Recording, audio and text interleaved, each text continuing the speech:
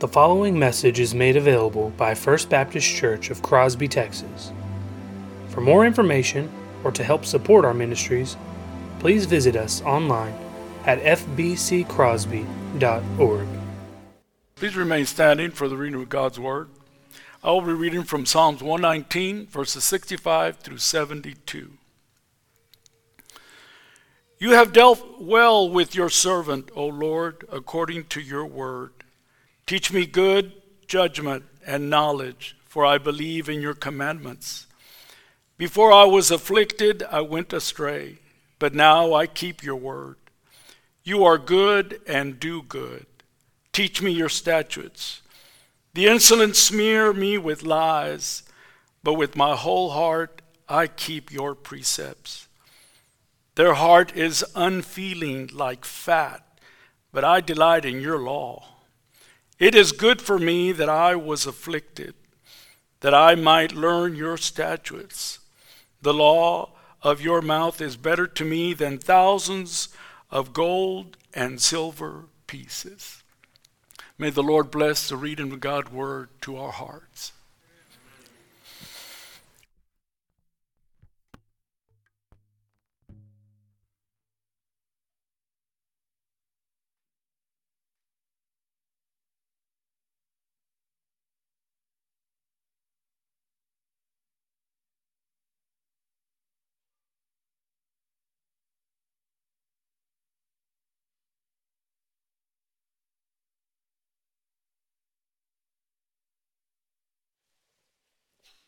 Would you pray with me?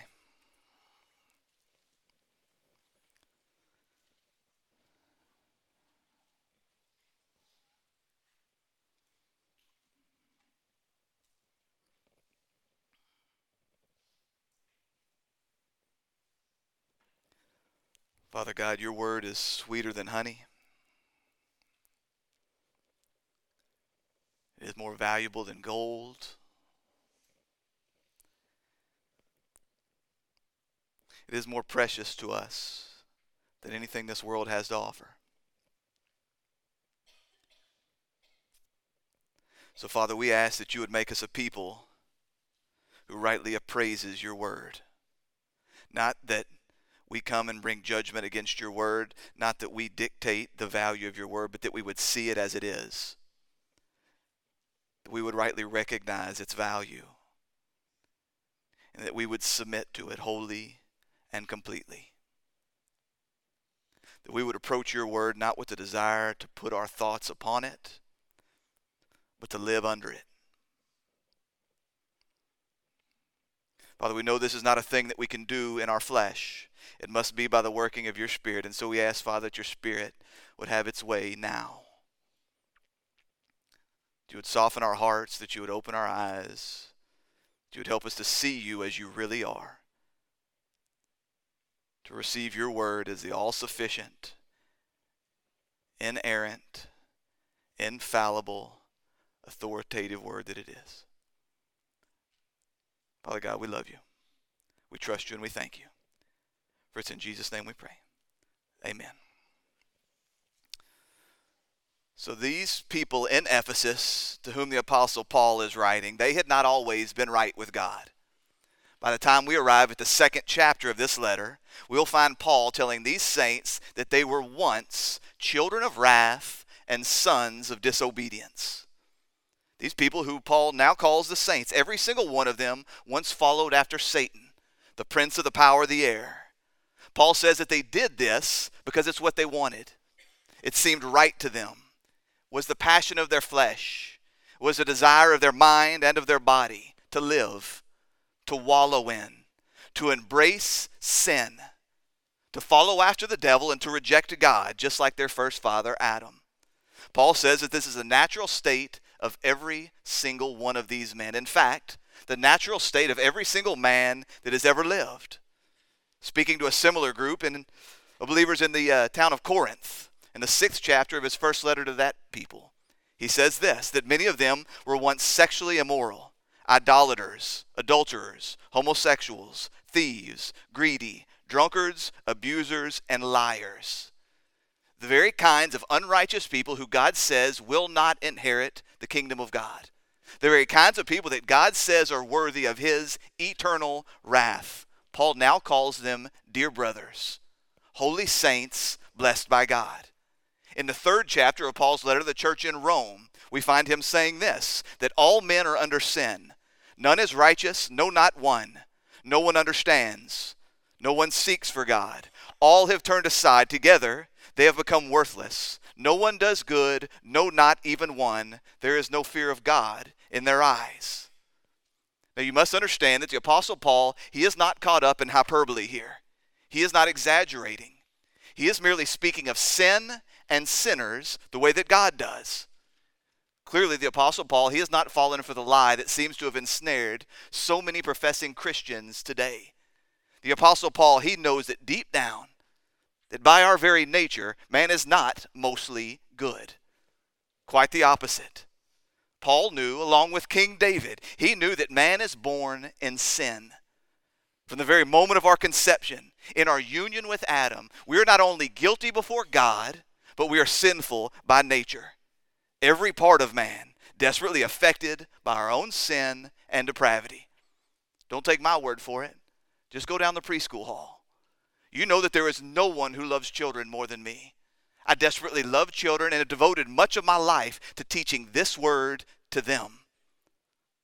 But walk down that hall and you will very quickly recognize that it does not matter how peaceful and kind and Christian a home they grow up in. They're a bunch of little sinners.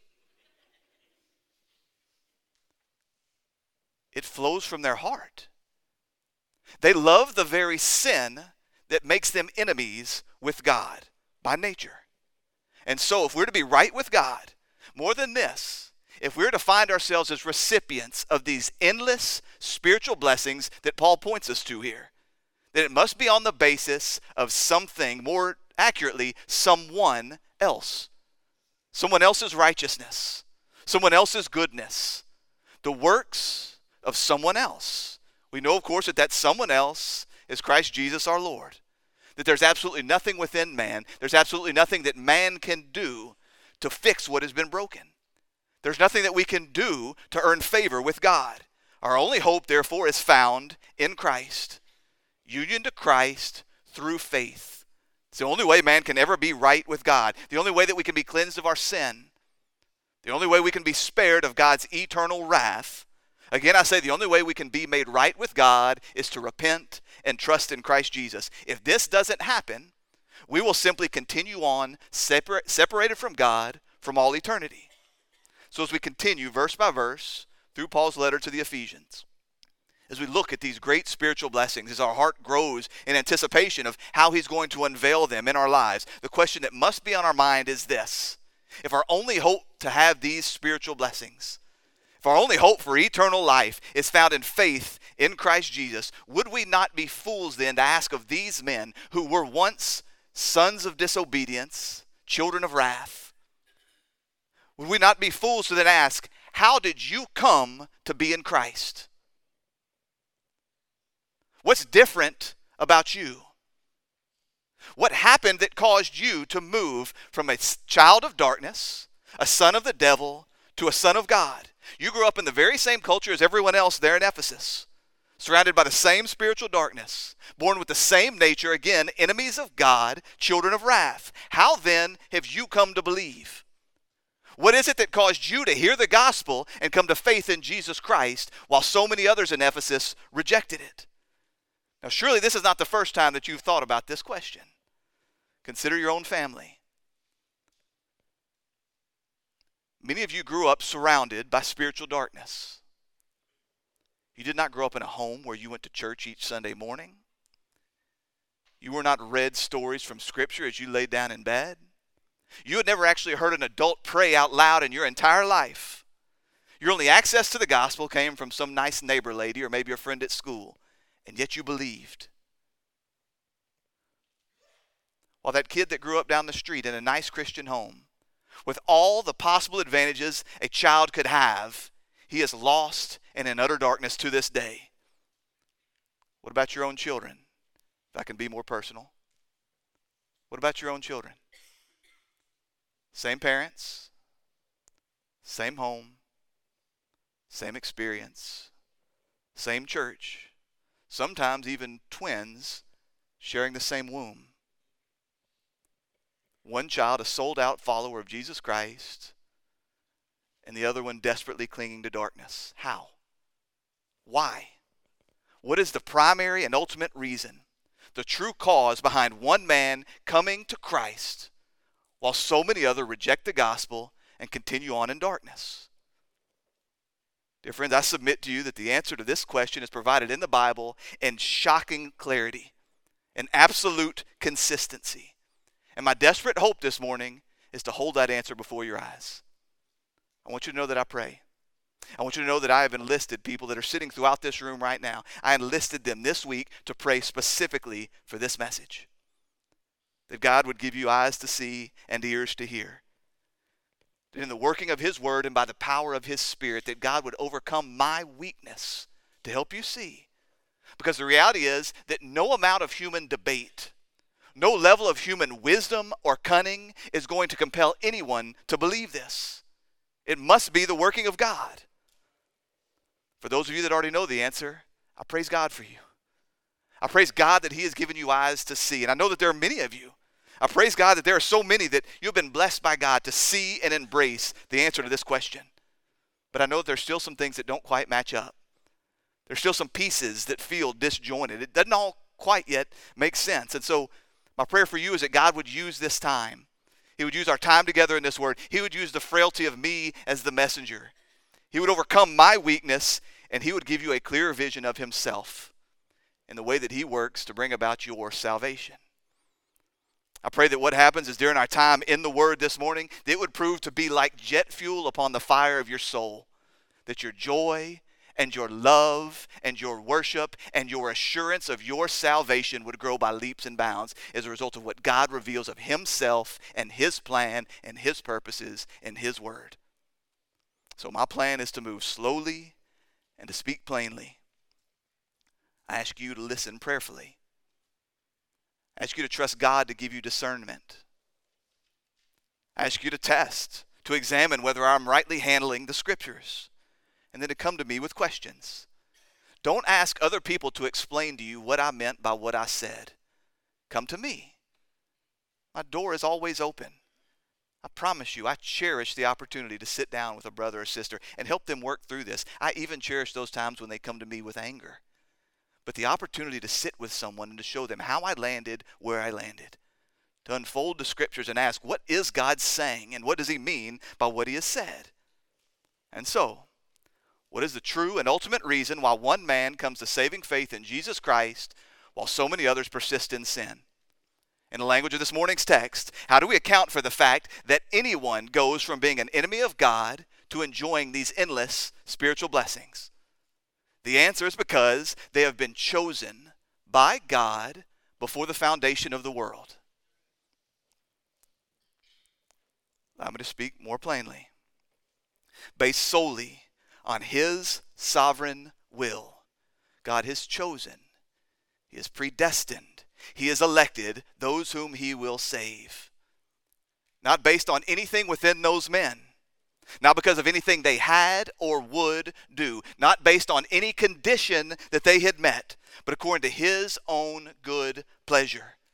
As an act of unparalleled grace, in eternity past, God sovereignly chose the specific individual people whom He would save. Every single one that God has chosen are guaranteed to come to saving faith in Jesus Christ. It is only in Christ, it is only through faith and union with Him that any man will be saved. So therefore, all whom God has chosen will come to Christ. Guaranteed, without exception. That's the efficacious nature of His grace. It is in the infinite power of God and the working of His Spirit that He graciously intervenes in the lives of His chosen people to work repentance and faith and bring about salvation. This is why you have come to faith in Christ. This is why you are being saved and so many others are rejecting the gospel. It's according to God's immutable purpose and perfect plan.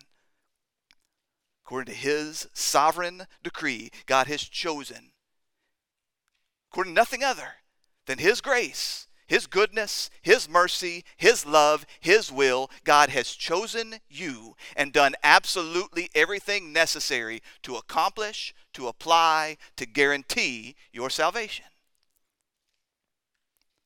Now, everything that I've just said to you is absolutely worthless. Worse than this, it is a lie and biblically untrue unless it is grounded in the Scriptures. So in light of this, in light of all that I've just said to you, I ask you to listen to the words of Ephesians 1, verses 3 through 14 with these ears. Having heard all that I have just said, with this question upon your heart, what causes one man to believe and another to continue on in his sin? And see if God does not answer this question very clearly right here. I ask you to return to your feet, please. In the reverence to the reading of God's word.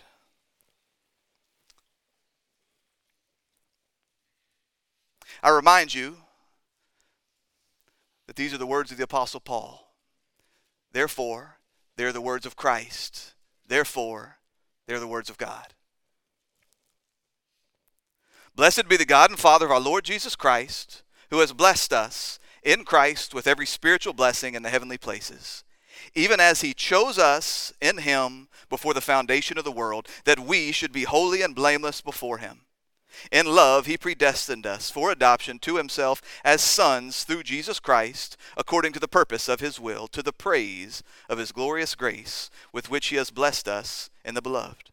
In Him we have redemption through His blood, the forgiveness of our trespasses, according to the riches of His grace, which He lavished upon us in all wisdom and insight, making known to us the mystery of His will, according to His purpose, which He set forth in Christ as a plan for the fullness of time, to unite all things in Him, things in heaven and things on earth. In Him we have obtained an inheritance, having been predestined according to the purpose of Him who works all things according to the counsel of His will, so that we who are the first to hope in Christ might be to the praise of His glory. In Him you also, when you heard the word of truth, the gospel of your salvation, and believed in Him, were sealed with the promised Holy Spirit, who is the guarantee of our inheritance until we acquire possession of it, to the praise of His glory. And all God's people said, amen. You may be seated.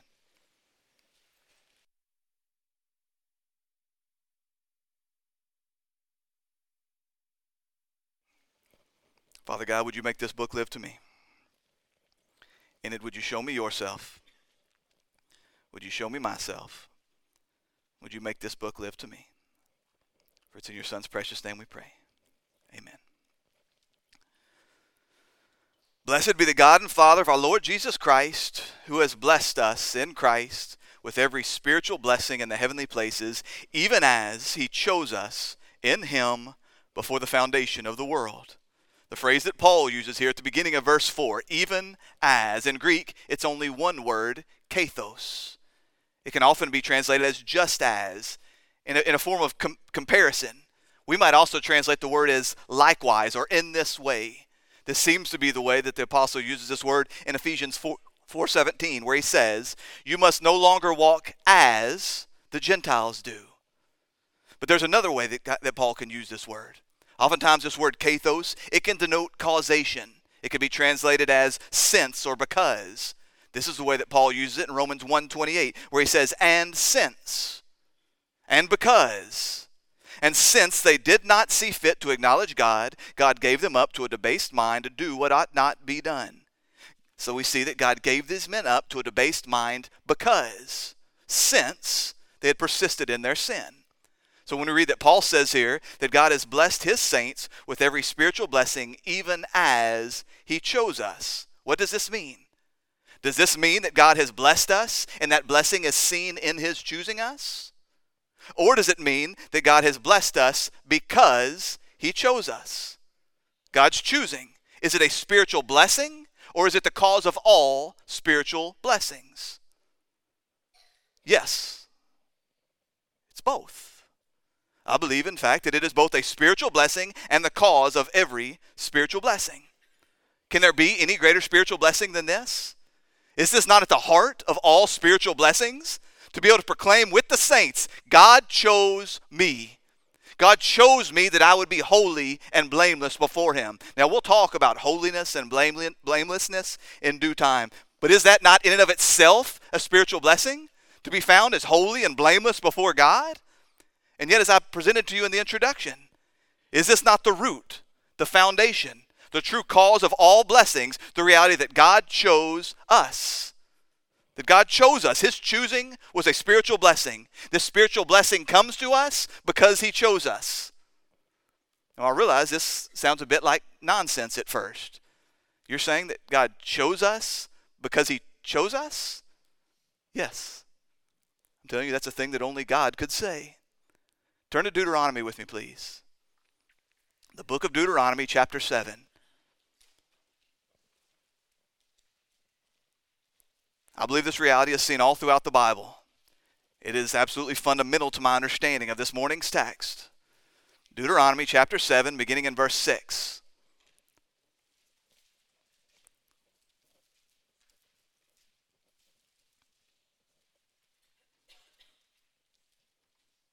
For you are a people holy to the Lord your God. The Lord your God has chosen you to be a people for his treasured possession out of all the peoples who are on the face of the earth.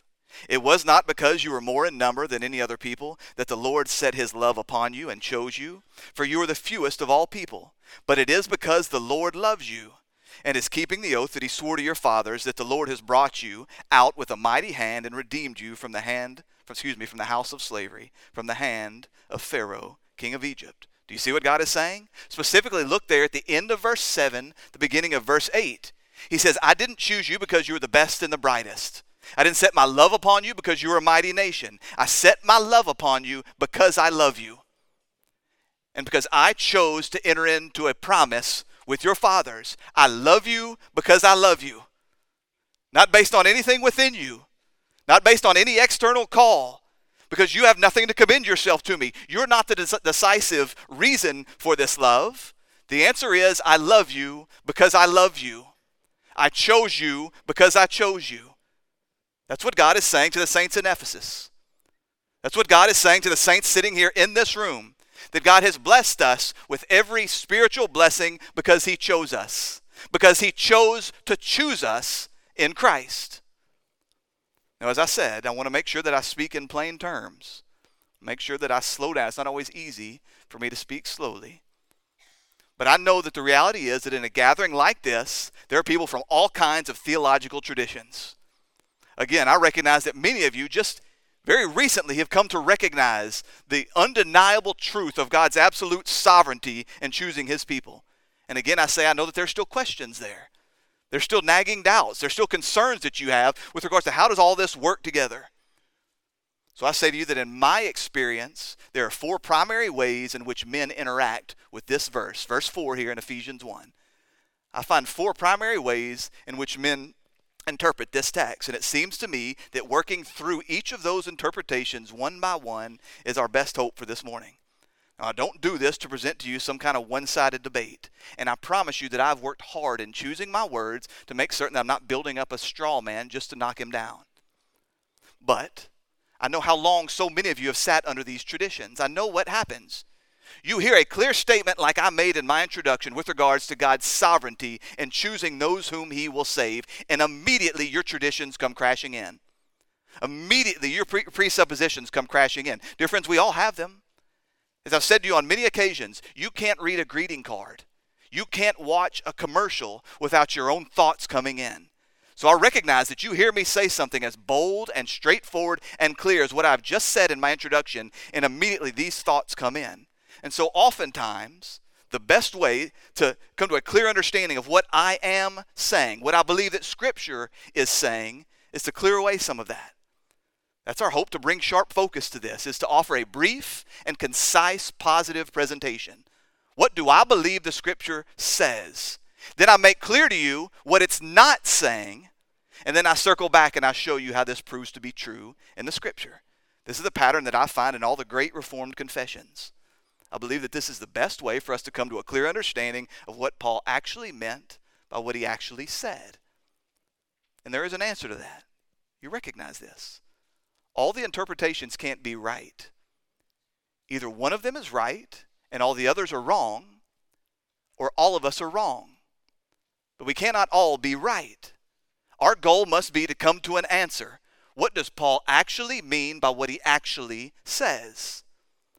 So, I'm certain by now that many of you have learned that when it comes to this verse, God has chosen us in Christ before the foundation of the world. I'm sure that many of you have learned that the primary response of a number of people is something along the lines of this. Anytime the doctrine of election comes up, we are Southern Baptists. We don't believe in predestination. I've heard from you. I've heard from you just how many times you have heard these exact words. And while I sympathize with the sentiment, it is both historically inaccurate, but worse than this, it's unbiblical. The concepts and language of God's choosing and electing and predestining a people for himself is all over the Bible. As a matter of fact, I would point out to you that every time it's presented, it is simply stated as fact.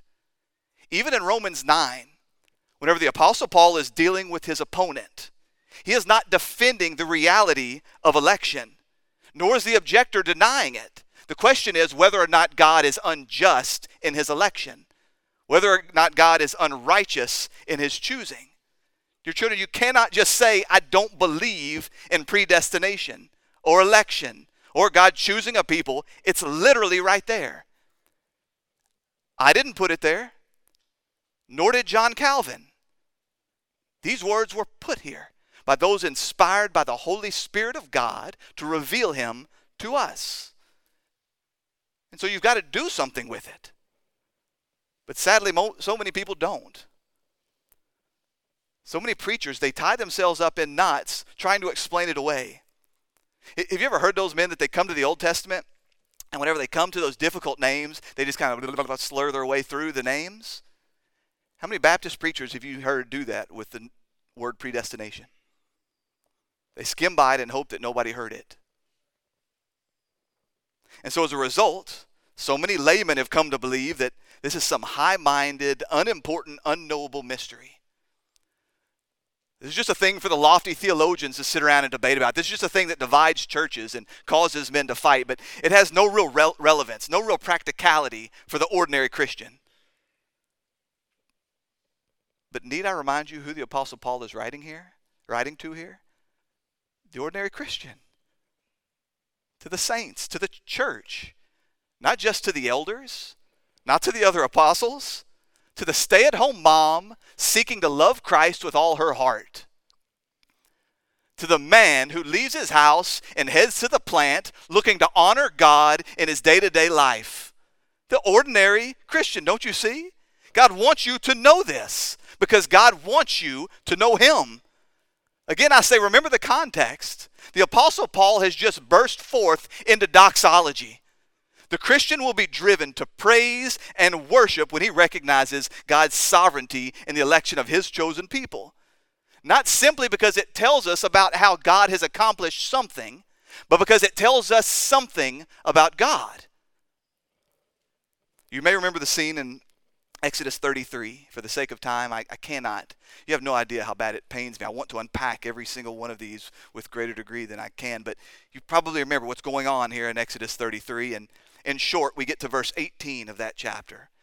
And we find Moses pleading with God. He says, please, Lord, show me your glory. Now, Moses had seen the glory of the Lord. He had seen the glory of God. He saw it in the bush out in the wilderness. He had seen it upon the mountain. He saw it there in the tent of meeting. But these were something that was indirect and mediated. Moses wanted to see the fullness of God. He knew the sinfulness of the people that he was traveling with. He knew that it would have been right for God to destroy them and to abandon them along the way. And so he wanted greater assurance. He wanted to see more of God. So what he says is, God, please show me your glory. Show me more of yourself. But man cannot see the fullness. Man cannot see the face of God and live. Not only because of our sin, but because of his infinite nature. The creature cannot fully comprehend. He cannot fully consume. His mind cannot contain the reality of the Creator. It's simply not possible. And so, because God says to him, you cannot have a full, unmediated look at my glory, I tell you this. I will make all my goodness pass before you, and proclaim before you my name, the Lord. And I will be gracious to whom I will be gracious, and will show mercy to whom I will show mercy. The Lord will proclaim his name, Yahweh. Moses had already heard the name of God. God already revealed this to him, Yahweh, I am who I am. That is my name. The infinite, eternal, self-existent creator of the universe. I do not derive my existence from anything else. I am not sustained. I do not continue on as God in dependence to anything else. I am who I am. Now here's a greater revelation of who I am as I am. And I will be gracious to whom I will be gracious, and I will show mercy to whom I will show mercy. Do you see this? Yahweh, the great I am. He's revealing himself to Moses, to us. He is putting his glory on display. And what is he revealing? His absolute sovereignty in the extension of grace and mercy. I am. And as I am, I will give mercy to whom I will give mercy.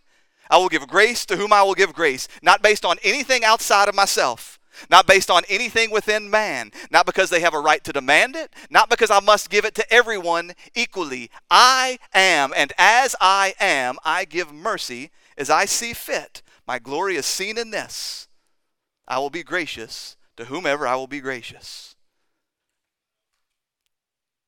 Does this not seem to match up absolutely perfectly with what the Apostle Paul says here in Ephesians 1?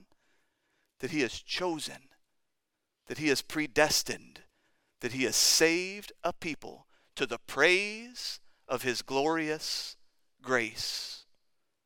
That's the end for it all. That's the reason why he's done it all, to reveal the grace and glory that has always been his. And so, surely you see this. That to neglect the doctrine of divine election is to willfully close our eyes to what God is revealing. Not only about the way that he interacts with his creation, but about himself as the creator. While there will always be unanswered questions, we must try as hard as we can to understand.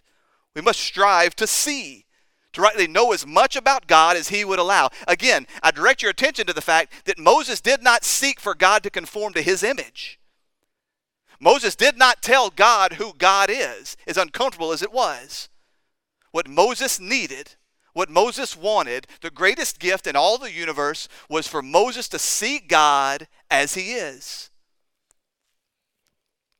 So, the second way that people approach this text, a common interpretation of this text, where we read that God chose us in Christ before the foundation of the world, is to point to that phrase, in him, in Christ. They believe that what Paul is saying here is not that God has chosen a specific people unto eternal life, but that he has chosen Christ. That Christ is the chosen one. That anyone who therefore comes to saving faith in Christ can by extension be called chosen. What they say is that this text, it speaks about the way of blessing, about the plan of salvation, but not God's choosing of a specific people to receive that blessing and that salvation. It's often presented something like this. God has determined before the foundation of the world that he would send his Son to die for the sins of men. This was a gracious and unmerited gift, that God would have been right and just to simply destroy all sinners and cast them into hell. And yet he provided one way. He chose Jesus Christ. Any, therefore, who choose to place their faith, any, therefore, who choose to believe in Jesus Christ will be saved, but that God has in no way chosen who those people will be. Now, I must say at first that when you hear this is a very attractive interpretation. It really is compelling. The reality is that I agree with much of it. Christ is the only way of salvation, and anyone who trusts in him will be saved. Plus, when we get to Luke 9, we read that as Jesus was up upon that high mountain, he was there with Peter and James and John, and he pulls back the veil to his flesh and reveals his eternal and infinite glory, the glory that had always been his. We read there in verse 35 of Luke 9, the Father saying, "This is my beloved Son, my chosen one, listen to him." Jesus is the Christ, the chosen, anointed Messiah, the beloved Son of God.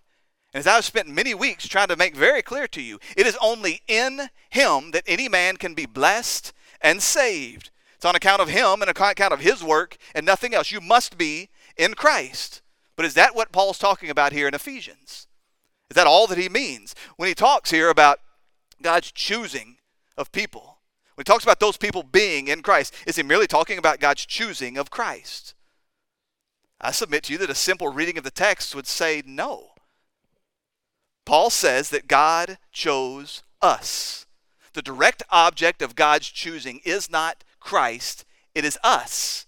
It is the saints. He says that he chose us, that he predestined us. We are the object of God's choosing.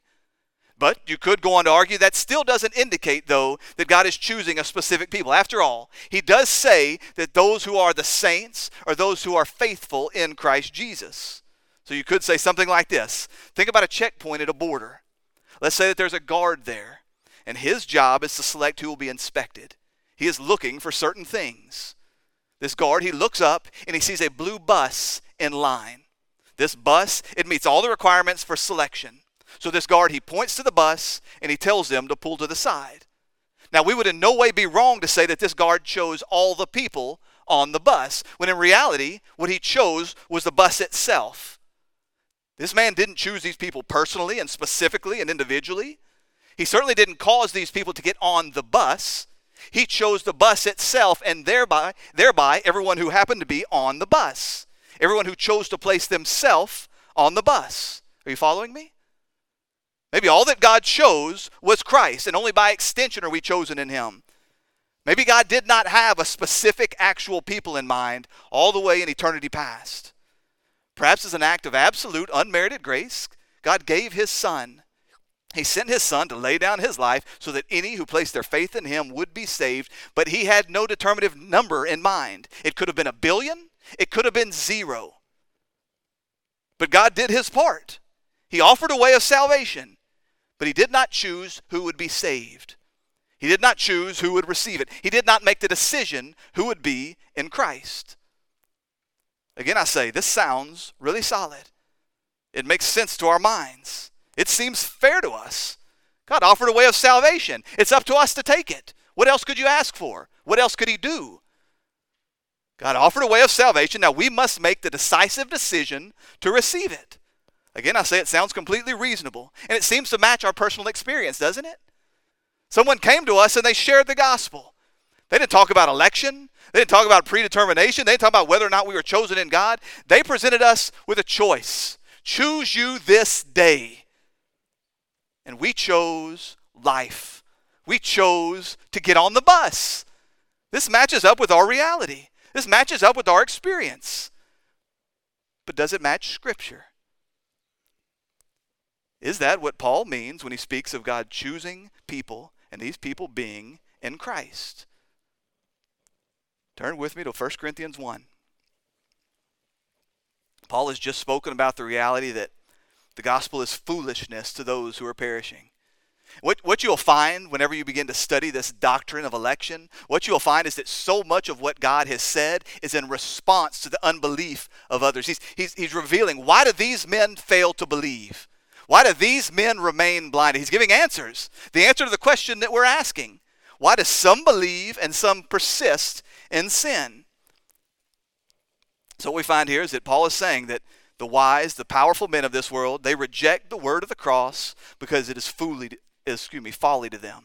It's a stumbling block. It's foolishness. But to the saints who hear this same gospel and believe and are saved, Paul says this in verse 26. 1 Corinthians 1, verse 26. For consider your calling, brother. Not many of you are wise according to worldly standards. Not many were powerful. Not many were of noble birth. But God chose what is foolish in order to shame the wise. God chose what is weak in the world to shame the strong. God chose what is lowly and despised in the world, even the things that are not, to bring to nothing the things that are, so that no human being may boast in the presence of God. And because of him, you are in Christ Jesus.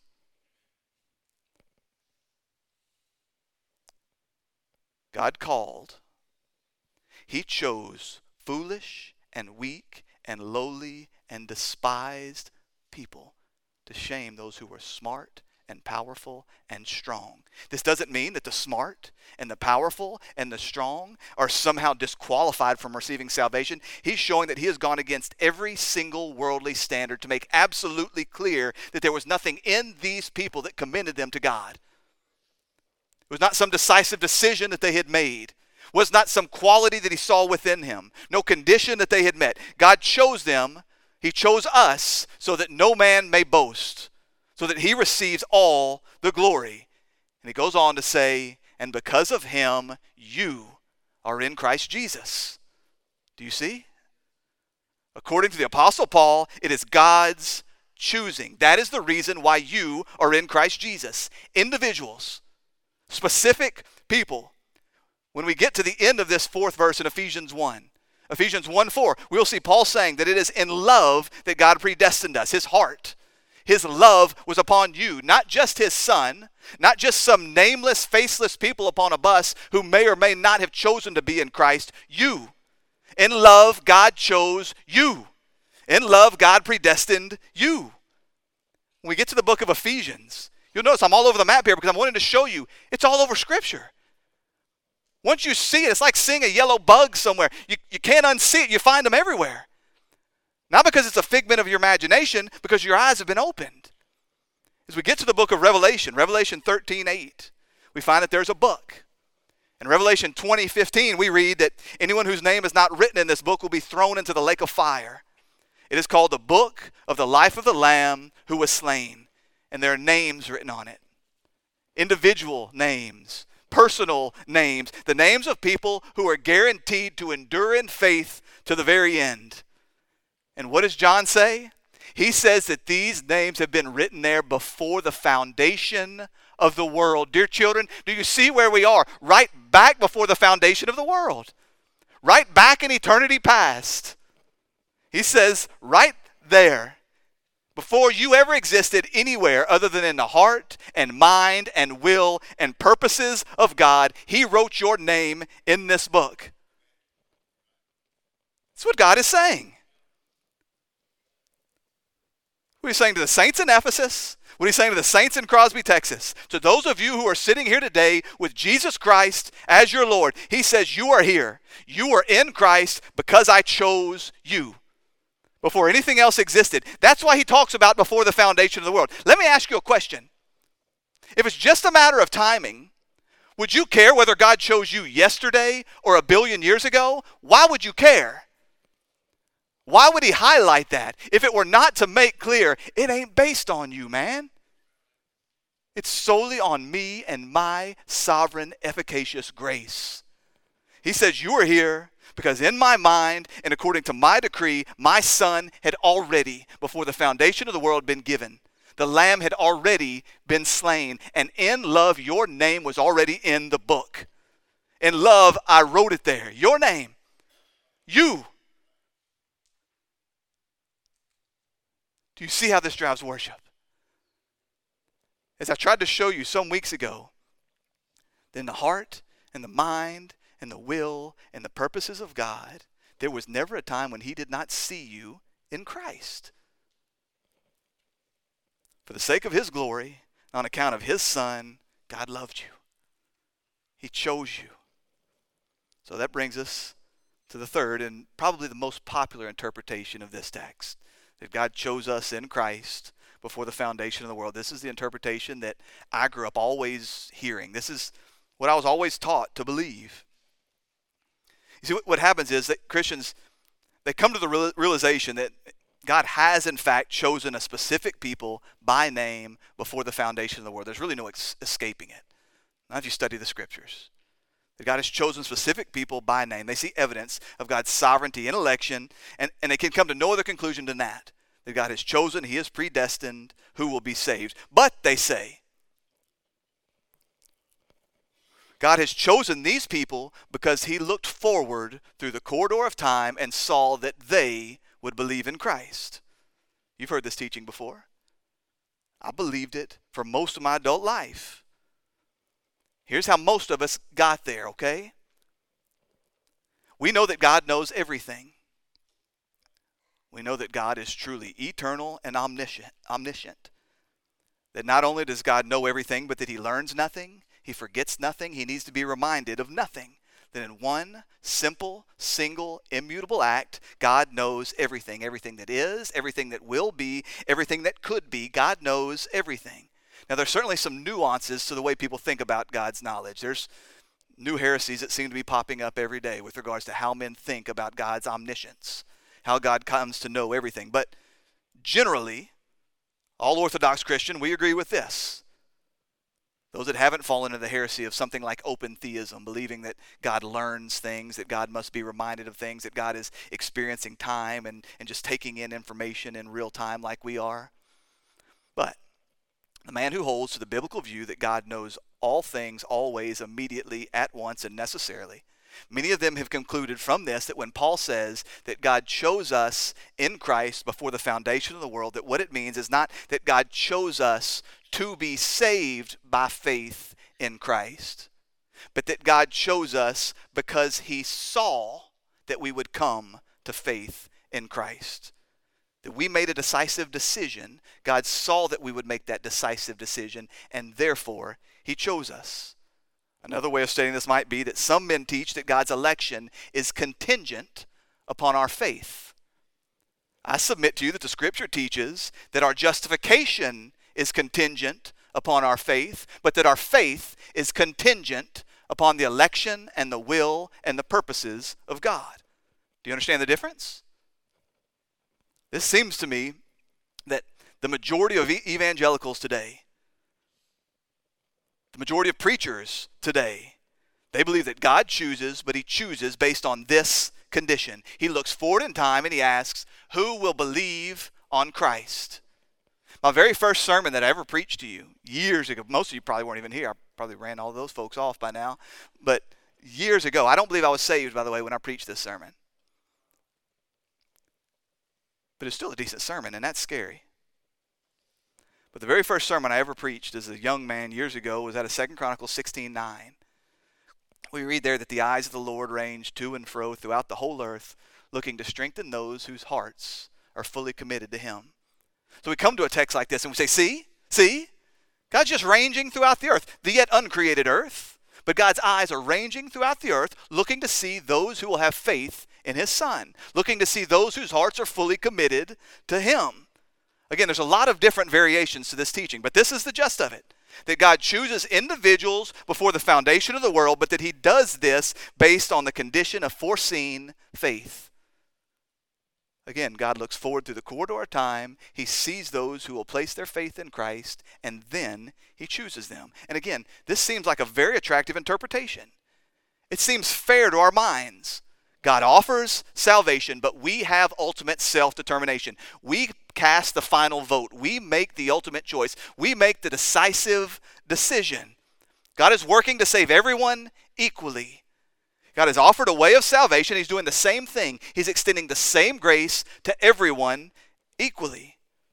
If someone's going to be saved, it is ultimately because they chose to believe. They made the decisive decision. Salvation is still unmerited. God doesn't owe anyone salvation. He didn't owe anyone this offer. He didn't owe anyone to give his Son. He didn't owe anyone this gospel. And so God is still giving a grace in the form of the offer of salvation, but he's not picking who will be saved. Again, I say we're very comfortable with this arrangement.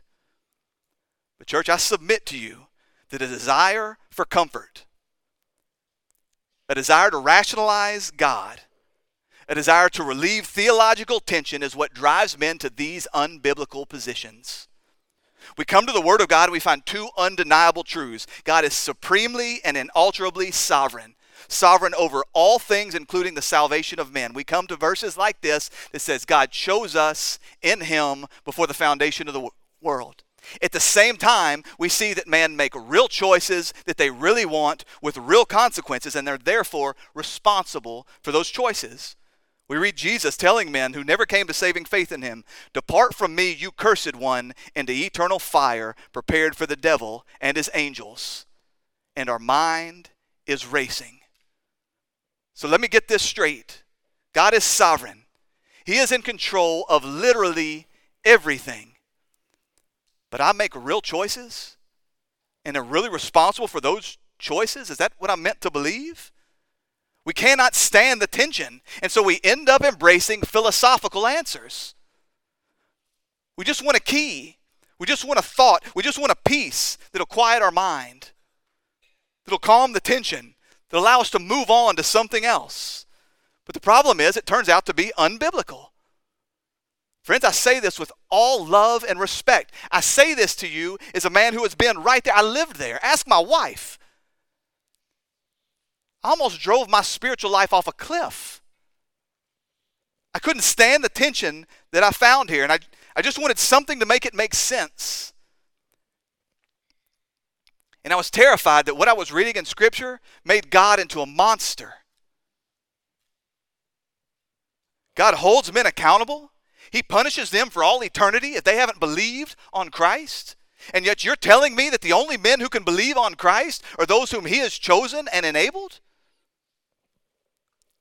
And then someone presents the answer. God isn't choosing unconditionally, they say. He is choosing based on foreseen faith. He is choosing based on those that He sees will decide to choose on Him. Now this, again, I say makes sense. It's logical. It eliminates the tension, the free will of man. That's the answer I was looking for. God does all that He can to save everyone. But we have ultimate self-determination. We cast the decisive vote. We make the final choice. That way, God doesn't appear to be picking winners and losers. And then I went back to Romans 8, the thing that messed me up in the first place. I go back to Romans 8, the one passage that kicked it all off, and I read in verse 28.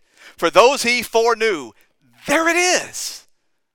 For those He foreknew, He predestined to be conformed to the image of His Son, in order that He might be the firstborn among many brothers. And those whom He predestined, He called. And those He called, He justified. And those He justified, He glorified. Foreknown faith. Surely that's what Paul was talking about, my mind told me. But there was a problem. It didn't fit with the whole of Scripture. The reality is, it didn't even fit with the context of Romans 8. And the more I dug, the more I studied Scripture, the more I came to recognize that God is not a puzzle to solve. He's a mystery to behold. That He does not promise or owe us comfort. As a matter of fact, everyone I find that comes to God in Scripture, everyone I find that gets a true glimpse of God in Scripture, they get real uncomfortable real fast. So the more I studied the Scriptures, the more I prayed, the more I realized this isn't biblical, this doesn't work, and I was right back to being miserable. And this is why so many people get so mad at preachers like me. I'm disturbing the peace. Now, beloved, I submit to you that the tension found in these twin truths is intentional. It's not a glitch. It's not a bug. It's meant to be. Because it's living there. It's embracing and seeing and living in the middle of this tension that God uses to drive us to awe and wonder. It's where He brings us to humility and dependence. It magnifies just how other God really is. It leads you, if you stick with it, by the working of God and the power of His Spirit, if you will press on into this, asking what does God really mean by what He's really said, it will lead you to unshakable joy. It'll drive your worship. The reality of God's glory revealed in this: I will have grace and mercy upon whom I choose. Christian, what if what God is saying to you in His Word is I am wholly and completely and unalterably sovereign over every single subatomic particle in the entire universe, including in the salvation of men. Nothing happens outside of my eternal decree. And every single man makes real choices according to what he really wants and is therefore really answerable. Therefore really responsible for the choices that he makes. And what if then God looks to you and says, stop trying to create some human equation which makes sense to the minds of lost men. Stop making excuses for me. Stop trying to explain away the things that I have clearly said. Put your hand over your mouth, fall down on your knees, and worship. What if that's what God is saying? Dear children, I promise you that He led me to that place. And when you do, when you find yourself there, things get real good real quick. I know for how many of you in this room that's proven to be true. Looking at my watch, again, I remind you that my goal is to move slowly and to speak clearly. Again, I have trouble with the speaking slowly part, but what we're staring at here in Ephesians 1:4 is truly foundational. And so it seems to me that I would be a fool to limit us to just one Sunday morning gathering to try and explore what it means. So in the time that we have remaining, and there's not a whole lot, I have the ability to just touch for a moment on my interpretation of this text. And I was texting with Andrew last night, actually, and we have come to a conclusion, this consensus of two. We have come to the conclusion that this is a good thing. This allows you time to chew on it for a little bit, to mull it over, to consider it, to come to me with questions and concerns, and I'll take arguments and yelling too. But to consider what God has said here, to consider what I'm showing you, I see here in the Scripture. And then we'll come back together next week, and I'm going to drag you into some deeper waters. But you're thinking I forgot about Romans 8, right? I got off easy. I didn't address that. What about this? What about this? Is that what Paul is saying? That those whom God has predestined, he's predestined them because he foresaw faith in them? Well, I suppose the first thing we need to do is consider the wording. I know that sounds picky, but one of the keys to understanding Scripture, you learn this in reading any book, but one of the keys to understanding what someone meant by what they said is actually considering the grammar. They chose these words. What did they mean by the words that they chose? Does Paul say that God foresaw, that he foreknew faith? He doesn't say that he foresaw anything. He says that he foresaw people. The chosen ones, these that are his. Those are the objects. The direct objects of God's foreknowledge are people. Those whom he foreknew. Those whom he foreknew are the people that he predestined. The same people that he would call. The same people that he would justify. The same people that he would lead to glory. You see this, right? He makes no mention of faith. Now, faith is implied there. It has to be implied there. Because justification only comes by grace alone, through faith alone, in Christ alone. And so the faith must be there between the calling and the justification. There must be something about the calling that guarantees that the men who receive it will come to saving faith in Christ. Therefore, the chain would be broken. Therefore, he could not say with absolute certainty that those he has called, he has justified. The faith is there, it's implied. But that is not the object of God's foreknowledge. It's the person. It's not completely unlike what we read when God speaks to Israel. In Amos chapter 3, verse 2, we read this. God says to Israel, "You only have I known of all the families on the earth." God is not saying that he knew something about Israel. He's also not saying that of all the families on the earth, he literally only knew the family of Abraham. He's talking about a special relationship here. As a matter of fact, if you read this text in the NASB, you'll see that it reads, "You only have I chosen among all the families on the earth." There's an intimacy. There's a special nature, relational aspect to God's foreknowledge. When you come to Jeremiah 1:5, some of our very favorite verses around here, we read that God says, "Before I formed you in the womb, I knew you. And before you were born, I consecrated you. I appointed you a prophet to the nation." God foreknew. He chose. He consecrated. He appointed Jeremiah to be a prophet before he was born. Was Jeremiah the only baby he knew? Was there something he saw in Jeremiah? That might be what you come to. You might be tempted to think, well, yes, but again, God knows all things. So perhaps what happened was he saw something in unformed Jeremiah, in being formed Jeremiah, that would have commended him for the office of prophet. Couldn't there have been something that caused this choosing? Certainly that's the objection that I once raised. That's the doubt that tends to creep in, again, because it seems fair to us. It seems rational to us. But again, I submit to you that if your theology seems rational even to the unregenerate, unsaved mind, it might not be good.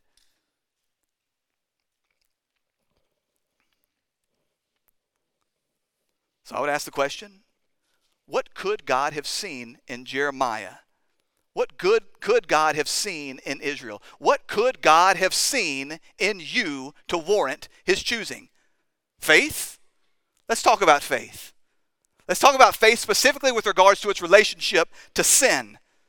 When I began my sermon talking to you about the depravity of men, talking about the lostness of men, the depraved state that we are born into this world, I didn't conclude my thought. I didn't work the argument all the way out to its very end. You see, man is not only unable to do anything to atone for his sin and make himself right with God, we've got another problem. You see, in John 3:19, Jesus, speaking of himself, he says this, "The light has come into the world, and people love darkness rather than the light because their works were evil. For everyone who does wicked things hates the light. He does not come to the light lest his works should be exposed." Man by his nature loves sin. Man by his nature chooses sin. Man by his nature cherishes sin and darkness, and therefore he hates Christ. He does not love, he does not receive the gospel because the gospel is contrary to the very thing it loves. It threatens to expose it. The gospel does not stand up against the thing that he loves, himself and his sin, and therefore he hates the gospel. He hates Christ. He runs from the light. It's an issue of the heart, the will, the desires of men. When we get to Ephesians 4:18, we'll read that it's the hardness of the hearts of men that leave them alienated from God. Not only the heart, but our mind. You remember last week that I directed your attention to Paul's words in 1 Corinthians 2:14, where he says that the natural man does not. He cannot understand or receive the spiritual things of God. He says elsewhere in 2 Corinthians 4:4 that their minds have been blinded to the glorious light of the gospel. Are you getting the picture? Man by his very nature, as he is born in Adam into this world, literally the default setting of every single man, thanks to the fall, is that he loves sin and he hates God. More terrifying than this, that natural man is in such bondage to sin and Satan that Scripture says he cannot submit to God's law. Jesus says in John 8, everyone who practices sin is a slave to sin. Paul says in Romans 8 that those who are in the flesh cannot please God. And so I say to you that natural man, fleshly man, man as he is born into this world, if he is just left to himself, he cannot please God. He cannot understand spiritual things. He cannot love Christ. He cannot even see the light of the gospel. Now this is not a cannot, as in something external to man is forcing him to reject God, or that man does not or cannot make real choices based on what really seems right to him. Man is free to choose that which he wills.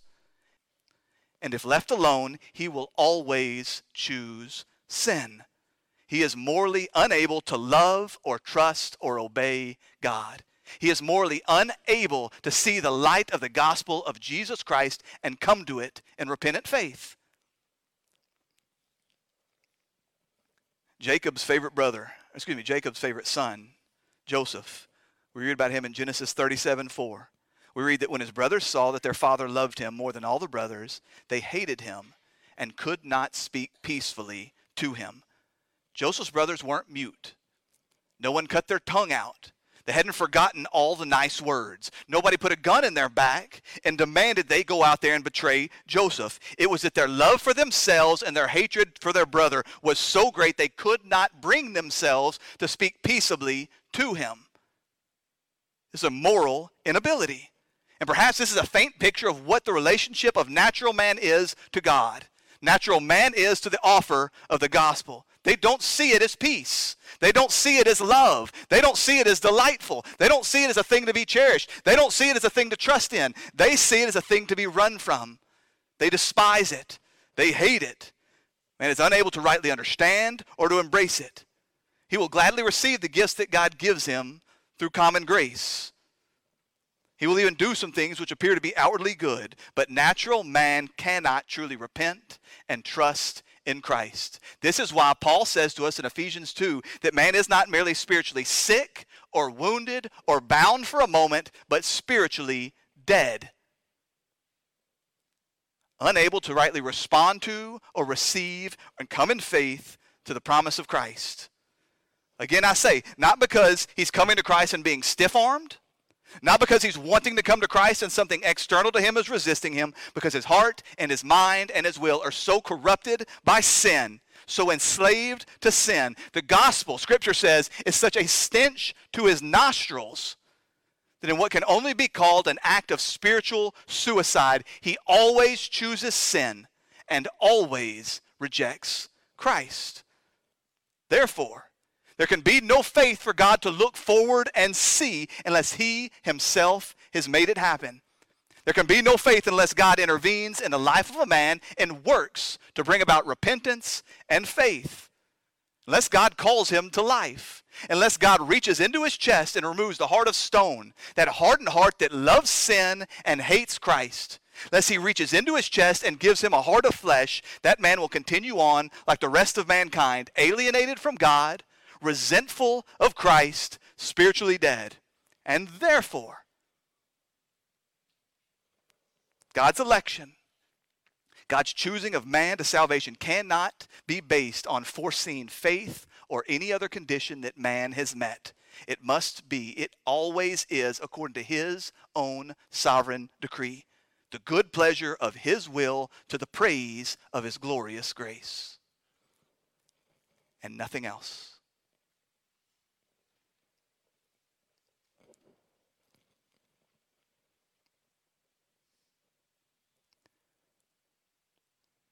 Dear children, I think I will conclude with this.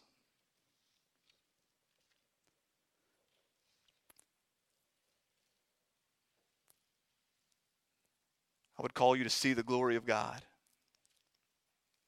as you look upon him and see just how totally, how radically, how absolute God was from all eternity past,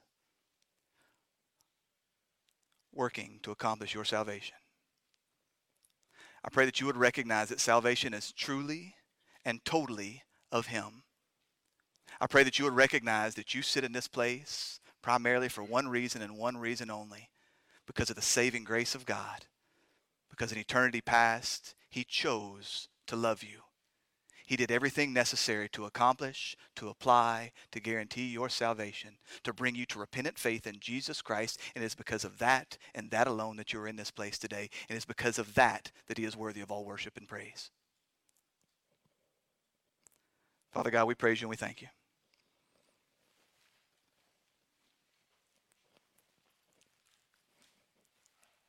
We thank you that you have chosen to reveal yourself in your word. Father, you do not owe us these glimpses of yourself. Sinful rebels that spent all of our natural life fleeing from you and hating you and loving the darkness, you owed us absolutely nothing. Father, we're reminded as we come to texts like this that no man in this world receives injustice from you. We may receive sovereign saving grace from your hand, or we may receive the justice that we are due for our sin, but that no man from the hand of God receives injustice, because you owe us nothing. So, Father, we praise you then for everything. We praise you for the clothes on our back, the food in our bellies, the cars we drove to get here, the homes that we left, the families that we have, the fact that you have healed us every single day up until this moment, and we praise you most of all for salvation. We thank you, Father, that you did not formulate some sort of a plan where it was 99% you and 1% us, for we surely would have rejected. We praise you, Father, that you have worked faith and repentance in our lives and brought us to this place. I pray, Father, that if there is one here that has not come to that place, that you have not worked that in their life yet, that you would do that today. I pray, Father, that you would save those in this room today that have not yet been saved. Father, I pray that you would be glorified by the songs that we sing and the meditations of our heart. God, we love you. We trust you and we thank you. For it's in Jesus' name we pray. Amen.